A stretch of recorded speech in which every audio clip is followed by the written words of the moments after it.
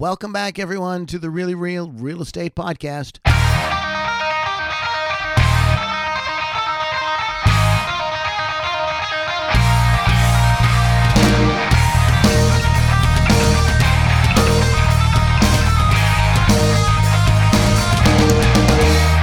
Episode 144, the importance of getting pre-approved. As we enter the first week of March, we continue our discussion on a myriad of topics to help us get warmed up for the spring real estate market that is just weeks away. Maybe as you're listening to this, and maybe it's already here. Today is your friendly but in-depth reminder, buyers, get pre-approved before you start looking for houses. We've mentioned this before, but we know that people are coming in the middle and things like that. So it's just so important that we don't want you to miss this concept here of getting your money together before you go out and find your dream home and get your heart broken. My name is Lou Lombardi. Now here is your real estate advisor himself, Mr. Jason Wilcox. Mr. Lombardi, how are you today? Doing great. That's awesome. That's awesome. Yeah, you hit the nail on the head. You know, we've been doing this. I can't believe we've been doing this for 2.5, almost 3 years now. Yep. We started this back in 2020. And it's funny because I feel like it's one of those things that we say almost every podcast episode in one way or another. We've had guests on to talk about it. We've said it ourselves. But, you know, we realized that after, you know, being on the air like this for 3 years, we may be picking up some newer listeners, maybe some people that have not been with us from the start. If you have been with us from the start, thank you so much. We love your support and your dedication to the podcast. And if you're newer, welcome. We're excited to have you. So it's been a minute since we've talked about this. And so I just feel like as we prepare for another spring market, we need to just have your friendly PSA reminder, which is buyers, you've got to get pre-approved. Do I have to? Yes. There are no ifs, ands, or but talks about it. You have to get pre-approved before you can start seriously looking at houses. Just that's it. Okay, thanks for listening. Yeah, that's it. We'll see you next week. But there's a few things involved here. So like Yes. a pre-approval letter. Now, what is that all about?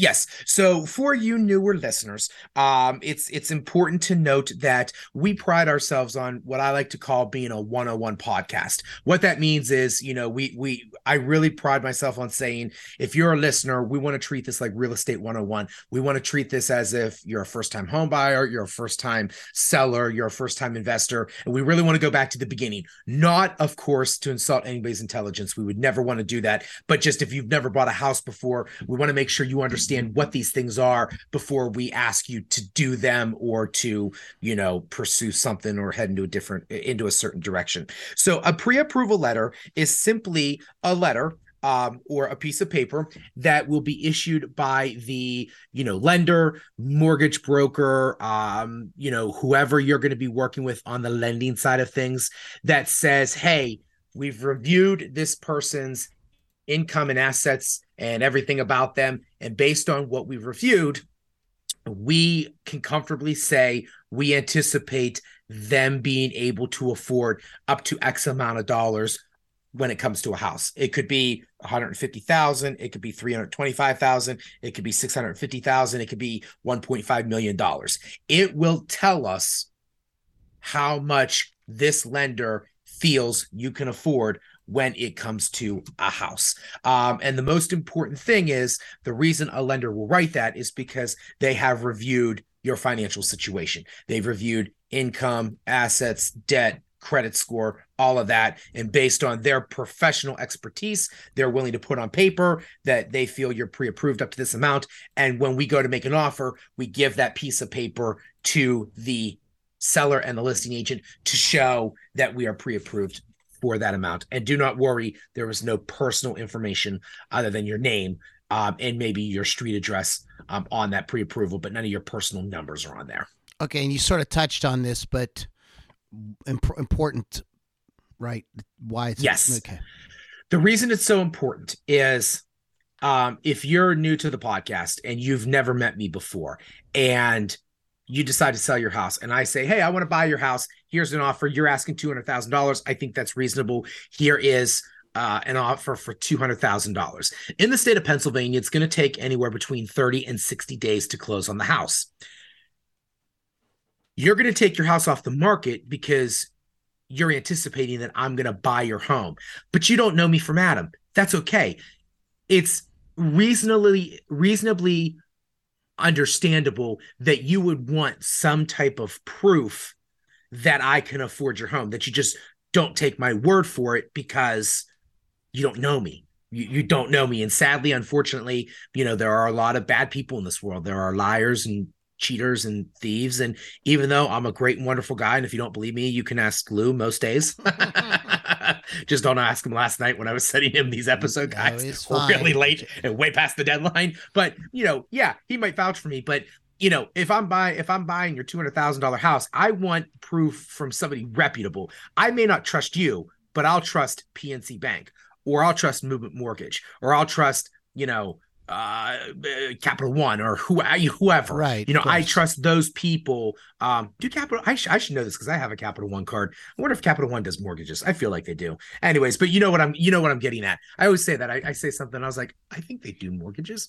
Anyways, but yeah, when you have proof from the bank or the lending institution that you're going to go through, that puts the seller at a little bit more ease, knowing a professional. Because by the way, that pre-approval letter is not only going to have the logo and the information of the institution, but it's going to have all the contact information of the loan officer you've been working with. So that seller can actually reach out to the loan officer and just say, hey, we just want to verify. The loan officer is not going to be able to give you specific details, but they could say, yes, we talked, we verified, we're good to go. I feel confident writing this, this pre-approval letter. Now, who gives us the pre-approval letter again? How do we go about getting that? Yes. So you are going to talk to, and the reason I bring this up is because a lot of people think it's me. It is not me. The last thing you want me to do is touch your money. You want to get in contact with me, I will get you in contact with who I feel are trusted lenders out there. But basically, the pre-approval letter is going to come from whichever loan officer you're working for at the bank or lending institution. So again, whether you're working with PNC Bank, Citizens Bank, Victorian Finance, Movement Mortgage, Rocket Mortgage, Cross Country Mortgage, whichever loan rep that you're working from that institution, that's who is going to give you that pre-approval letter. Okay. All right. So what can I expect about getting pre-approved? So a couple things you need to expect. First off, there is a difference between getting pre-qualified and getting pre-approved. I personally recommend getting pre-approved, but at the very least, you need to get pre-qualified. Pre-qualified means you're going to have a conversation with the lender. They're going to pull your credit score. And based on the conversation and the discussion, they go, okay, based on everything you've told me, we feel comfortable writing a pre-approval letter for this amount. That's what pre-qualified means. However, getting pre-approved means you have gone one step further. You've not just had a conversation with them and they've not just pulled your credit score, but the key difference with getting pre-approved is you've given them documents. Because the next question is, oh, well, you say you make this much.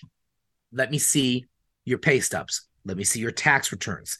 You need money to bring to closing. We need to see your bank statements. You've actually given them those documents. They have looked at them. They've submitted them to underwriting, and they say, okay, based on all the documents we've received, we really feel comfortable pre-approving you for this amount. And so the pre-approval is a little bit stronger. That's why you want to submit your documents up front, because a pre-approval is stronger than a pre-qualification. Because basically they've looked at your documents, so they've already verified what they would do normally during the closing process. They've already done it up front ahead of time. I love when my clients and my buyers get them their documents ahead of time. Number one, you're going to have to do it anyways. Might as well do it beforehand when things are not as crazy as when you're under contract and you're trying to do inspections and get title opened and get the appraisal and all this other stuff. Get those in ahead of time. Second, I feel more comfortable knowing the lender feels more comfortable that they've actually looked at your financials and that there's no surprises or there's nothing that you didn't think was going to be a big deal, but they did, or vice versa. Maybe you were worried about something that the lender really wasn't worried about. Get that to them up front. And lastly, getting them up front means they've done their homework and they can then process your loan faster so we can get you to a quicker closing. If you need to be closing in like 28 to 30 days, having that stuff ahead of time to them will allow us to be able to close quicker because they'll be able to expedite everything because they've already reviewed your documents ahead of time. So my personal recommendation, get your documents in. I'm not going to lie. It feels like a financial colonoscopy. It is. You have to go through it if you want the money. So just do it. And the last bulleted point, Lou's laughing because I put this in bolded, italicized red. I will scream this from the mountaintop. Get an estimated cost sheet. I will say it again. Get an estimated cost sheet. I have been on a run recently, and this is over multiple lenders, so I'm not pointing fingers at anyone in particular. But I've been on a run recently where I've had several buyers had to take a step back because they got the pre-approval letter verifying that they could afford a certain amount of house, but the lender did not give them an estimated cost sheet. And then I'm having to break the news to them after we've looked at the house, after we've discussed putting an offer in, after I've started already prepping the paperwork. Oh, the lender didn't give you a cost sheet. You didn't know that you had to bring $15,000, $30,000, $45,000, $60,000 to closing. And now that's going to alter our time frame a little bit. If a lender is worth a lick of salt, they should give this to you right away. This should actually be attached to your pre-approval. It should literally be pre-approval letter, and then the second page is your estimated cost sheet. If a lender has a tough time giving you an estimated cost sheet, there's a perfectly reasonable solution. Call me, because I will get you with a lender who does give you a cost sheet so you are aware, because there absolutely are ways to get you a cost sheet, an estimated cost sheet ahead of time. So you got a rough idea of to what you need to bring to closing. And if a lender says it's challenging, or I don't know how to do this, or, it's hard without a property, that's not the right answer. Call me. I'll get it done for you. Wrong. Yeah. So what amount then should I get pre-approved for? So this is one of those, we got to come up for a fun name for this. This is one of Mr. Jason's personal tidbits, private tidbits when it comes to working with his clients. We got to come up with that. This is one of, like, I don't know, like a bonus an item or a bonus note. You know how there's like a fun come up for, I don't know. I'm thinking out loud here on the air. We got to come up with something like, this is one of those fun, friendly tidbits that you should put like in your little bucket of tidbits that Jason gives you throughout the the course of the buying or selling process. Okay. There's two schools of thoughts. Some people say get pre-approved for what you want to buy. You want to buy up to $250,000, get a pre-approval for $250,000. If you want to buy up to $300,000, get a pre-approval for $300,000. That's one school of thought. The other school of thought is get pre-approved for your max amount. My recommendation is the latter. I recommend getting pre-approved for the max amount for two reasons. Number one, I don't give a diddly squat what numbers on the pre-approval. I've had pre-approval. I've had people pre-approved. Wow, that's a tongue twister. way above what they actually ended up buying. I don't care what the number on the page is. I just need to know, oh, you want to buy a $300,000 house? Great. That number is $550. We can do that. Oh, great. You want to buy a $200,000 house? That number is $325. We're good to go. Oh, you want to buy a $550,000 house? Nope. That number says $275. Get your butt back into the $275 range. I just need to know that you're working within the parameters of where you want to be. The reason I recommend getting pre-approved for your max amount for two reasons. One, some people go, well, I don't want people to know the max amount of what I can afford. That's a very misguided thought. At the end of the day, you're only going to offer what you want to offer. And, people go, well, I don't want them knowing I can afford more. It doesn't matter. If they're asking $250 and you don't want to pay more than $235 for it, You just tell them you're not going to pay more than 235. And guess what? You might have to dig your heels in and walk away if you can't come to an agreement. I'm sorry, but your pre-approval amount is not going to determine whether you can come to an agreement on a purchase price. At the end of the day, if your max amount is X, you go in knowing that you're either going to come to an agreement or not. If you're not, you're going to move on and you're going to go to the next house. It's as simple as that. So that's negotiation 101. That has nothing to do with what's on your pre-approval amount. But here's the second and more important reason why I say get pre-approved for your max amount. If I had $1 for every time this happened, Lou, you and I together would have moved to the Bahamas by now, and we'd be off of the grid, and they would never find us. We'd be sipping pina coladas with those little fun straws on the beach. Are you a pina colada man? I haven't had a pina colada in probably 35 years. I couldn't even tell you if I am or not. I'm not a big pina colada fan either. It's kind of tart. It was kind of tart the last time I had. I also feel like pina coladas are one of those ones. They're either well made or they're horribly made. Like they're either like you have a bartender that knows what they're doing, or you don't. Which, as a side note, banana daiquiri. Ooh, I like that. But let's be honest. You know what the best part about having a bad bartender versus a good bartender? If you just want bourbon on the rocks, you can't screw that up. Can't mess that up. Exactly. But the reason I recommend getting the max amount is this. Let's say you only want to spend up to $250, or let's say you got a pre-approval for the house that you made an offer on last week and it was $235, but you're pre-approved up to $350. You don't want to go up that high, but you could if you had to. And we're looking around and we're just not finding what we want in that $235 to $250 range. Remember, you got the pre-approval letter for $250, even though the lender said we could pre-approve you up to $350. And all of a sudden, one weekend, there's an open house and you happen to go through this house that's $270.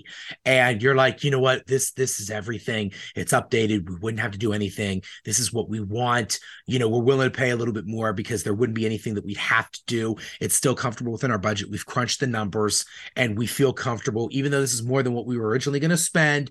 We looked at the numbers. We're comfortable. We're okay. This is exactly what we want. We'll make an offer. We'll put an offer on the house. Lou, do those situations ever happen Wednesday at 2:00? No.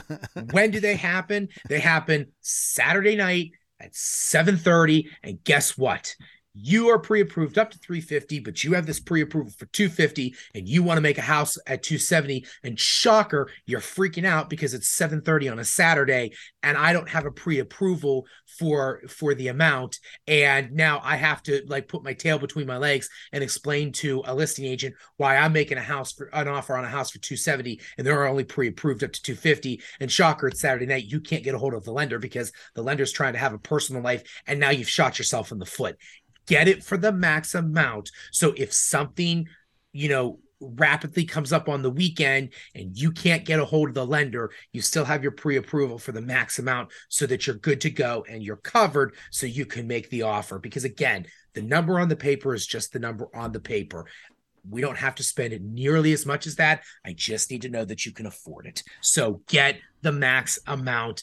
You will thank me later. Okay. The whole episode is about pre-approval. However, what if can you actually make an offer without a pre-approval letter? Not that you should, but can you? I'm going to answer that question with another question, Lou. Can I make an offer without a pre-approval letter? Yes, you can. However, you can also choose to walk outside with no pants on. You can sometimes it's no. you can choose to shout obscenities in the middle of church on Sunday morning. You can choose to walk down the street and give everyone you come in contact with the middle finger. You're not going to get very far if you do so. So can you make an offer without a pre-approval letter? Yes. But the best example I can give is you can also walk outside with no pants on. You're not going to get very far. And by the way, as a side note, I love making that statement because to me, that's the greatest test of whether or not I'm going to enjoy working with a buyer or not. Because most of my buyers find that analogy very funny. But I have some buyers that don't. And if they don't find that funny, I'm like, oh, we're not going to have fun working together. I'll still work with you. I'll still work with you. You didn't find that joke funny. I'll still work with you. But I always enjoy the people that find that joke funny more than the ones that don't. But no, the answer is you can make an offer without a pre-approval letter, but you're not going to get very far. The short answer is it doesn't hold much weight, and there's no trust that you can actually afford that amount. So I can tell you this much: as a listing agent, I would be telling my seller, we want to see a pre-approval letter before we accept this offer. We're not going to accept any offer that does not have a pre-approval letter. And to foreshadow to next week's episode, Lou,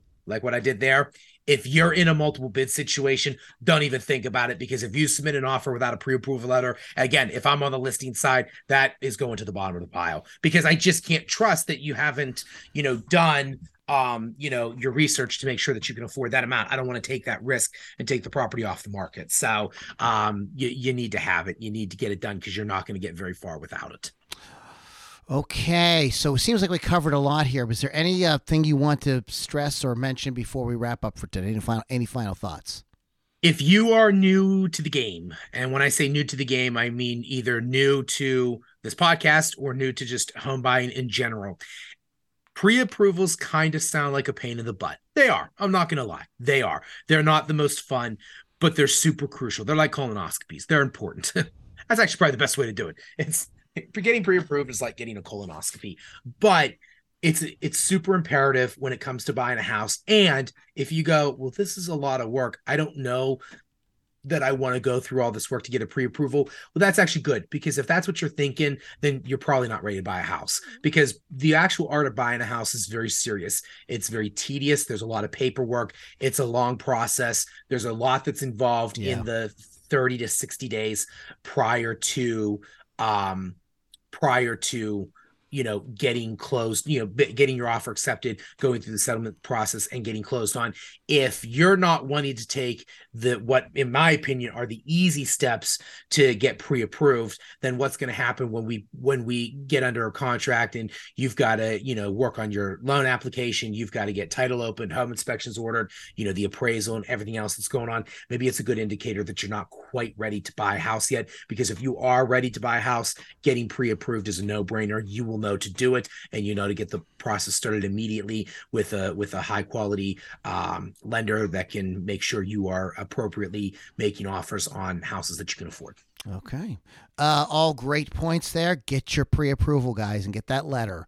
If you are interested, you're thinking about buying or selling, Jason is ready to help you. Even if it's early in the process, you need more information, you need a little hand holding, you need some advice.